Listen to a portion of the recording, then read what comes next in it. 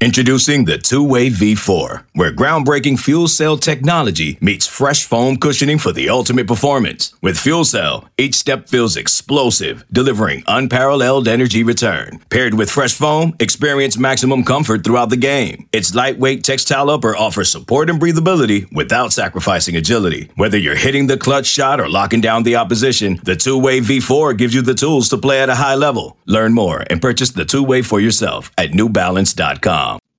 To the game day version of the Cards Cast. Louisville game number 5, third straight road game for the Cardinals, and they're looking to snap a 3-game losing streak, and it's going to be a very, very difficult task. Louisville, a double-digit underdog going up to number 4 Notre Dame. This is the Cardinal Authority podcast. I'm senior writer Michael McCammon, joined by publisher Jody Demlin. And Jody, this is a game where, as we heard head coach Scott Satterfield say earlier this week, it's more about Louisville than it is Notre Dame for this bunch of Cardinals, as they've got a lot of fixes. We've discussed them plenty here on our podcast, as well as on the message boards, but a lot of things on both offense and defense that they'd like to maybe shore up or at least show some positive signs when they play the Irish on Saturday afternoon. No doubt about it. When they get going in Notre Dame Stadium, I think for me, this is one of those games. Look, it's a 17-point, whatever it is, 16, 17, 18 points spread. I'm hoping, first of all, that Louisville is that these guys are just a little bit better as underdogs, or as guys, when the spotlight might not be kind of in their direction. I'm going with that. It might not be true, but I'm going with that. And I also hope that when you think and look at what this team, how poorly this team has played as far as fundamentals. It's Michael. It's about do the right thing for themselves. And here is another thing. I truly believe that it's about doing what the coaches are teaching you. Let it sink in and actually go out and do what you're supposed to do. Because I just, like I said Monday, I hate the fact that. And we don't like to bash individual guys, but there are 4, 5, 6 guys on the defense that continue to make the same mistakes over and over and over and over again. And everybody knows it because everybody can see them. And that's what sucks about this whole thing is it's not just 1 or 2 guys. It's 5 or 6. And it's like, all right, just go out and do what the coach told you to do and taught you to do. And then we'll see if we can't, put all the pieces together and play a better game. I think they could. I'm not saying that they could win, but I think they could play a better game. Yeah, I mean, this is pretty much for the most part, minus Mekhi Becton and Haycraft on the offensive line and a couple guys here and there. For the most part, this is the same group that even though they lost in their season opener to the same Notre Dame team, still impressed with, hey, all right, the mindset has changed, the thought process. The whole makeup about this team and how it carries itself has changed. And as we heard from Brian Brown this week when we were talking to him on Wednesday, he kind of approached some of his veterans and said, hey, what's different this year than it was last year? And what they came back with, we were kind of ticked off. We had a chip on our shoulder last year. And, he kind of hinted at, or maybe didn't hint, just pretty much came out and said, this team doesn't seem like it's carrying or able to manage itself when there's higher expectations on itself, that they're not responding to that well. So now being 1-3, I'm like you, that's kind of the theme this week is, all right, now that maybe they're ticked off a little bit again. But even with that, to your point, there's guys that have been continually making, the same mistakes week after week after week. They know who they are. We've talked about them. Other people have pointed it out on the message boards. There's no secret. So it's really put up or shut up time. And as we get each week, each game further into this 2020 schedule, the opportunity for these youngsters to make more of a role, make more of an impact increases. We saw it last week, Desmond Tell getting his first start. And again, something else that Brian Brown pointed out is the competition that creates, sometimes has positive effects. And you could almost say, that was one of the better games we saw Jared Goldwire play as well. Because he was mad. Because he was mad he didn't get his spot. That's exactly what it was. Yeah. And you hate to say that, but that's what it is. Maybe we'll see that in the secondary. We've heard about Lovie Jenkins. He's played a little bit. Josh Minkins has been talked about having some nice practices. Brian Brown brought up Greedy Vance, this week during talk when you asked him about the youngsters. So I'm curious to see, and it is a delicate balance, how you handle the vets versus the youngsters. But again, to your point, if they're going to continue to make those same mistakes, why stick with it? Give somebody else a chance to do as poorly as the veteran does. Yeah, I mean, Michael, I spoke with a member, not a full-time coach, but somebody who was on the staff in 2017 and 2018, called me this week, and we were talking about some other things, and then we were just talking about the way the defense is, and he said, the bad thing is, there are 3 or 4 guys that in 2018 made a lot of the same mistakes that they're making now. And that's the crazy part. It's not just what they made last year. It's not what they made earlier this year. It's what they've made since they've been here at Louisville, unfortunately. And I think at some point or another, look, we all knew that the secondary was the weakest point, or the weakest, lacked the depth more than anything else on this team.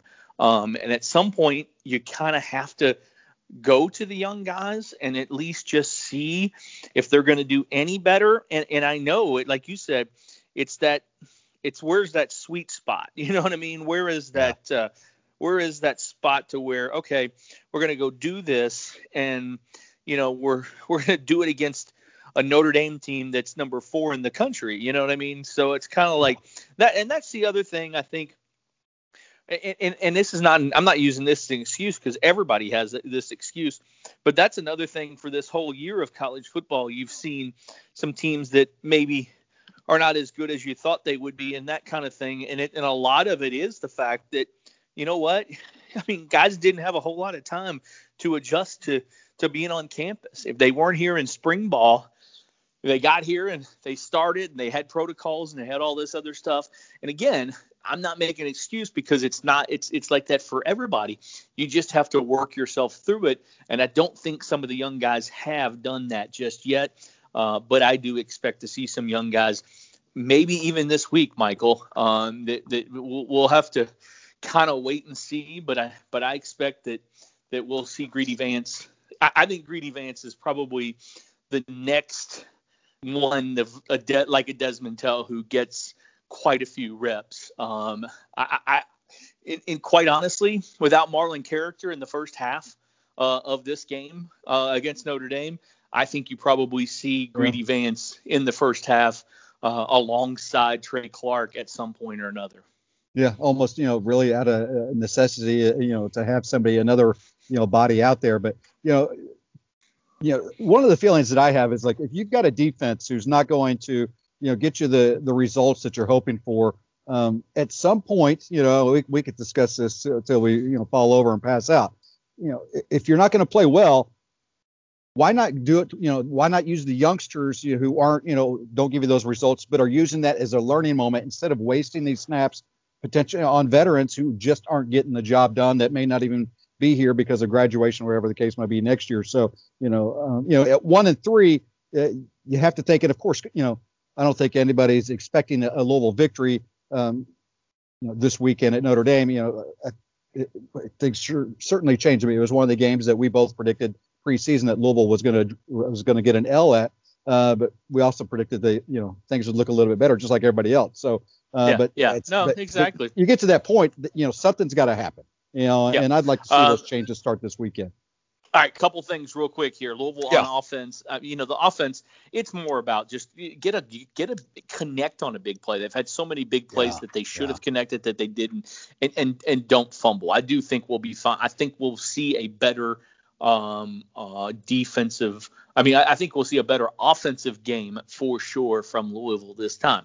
The problem, I think Louisville can move the ball. Notre Dame is a very good defense. I don't think they're a great defense. They can move the ball. Louisville can, in my opinion, move the ball. But Louisville's going to have to do a much better job in the special teams. And then that big offensive line. I mean, you look across there, Liam Eichenberger, 6'7", 302. Aaron Banks, 6'6", 330. Jarrett Peterson, the center, is the small guy, 6'4.5", 305. Right tackle Robert Hainsey, 6'5", 290, and Tommy Kramer, 6'6", 317. And they've all, I think it's like 100 starts combined between the 5 of them. I mean, they have 3. This is ridiculous. They have 3 backup linemen that are on NFL draft boards that I saw their names, or that are being talked about that will be draft guys. And they're they have 3 offensive linemen, but besides the 5 that start, and they're huge. They have 3 offensive linemen that are getting on the NFL draft boards that are getting talked about as being potential high draft picks. And these guys aren't even playing right now. All 3 tight ends are there. But the crazy thing, this craziest stat of all, Michael, if you go to the 24/7 sports site right now, you go to our page and you go up there to the top and you click down on football. You look at what this new thing that we have called College Team Talent. Okay. And if you go to College Team Talent, it measures Notre Dame is 8th as far as rankings wise on team talent on their roster right now. They have 85 guys on the roster, but only 2 5-stars is the crazy thing that you look at. Like Georgia has 16 5-stars. Alabama has 12. Ohio State has 14. Notre Dame only has 2, but they have 44 4-stars and 39 3-stars when this thing is there.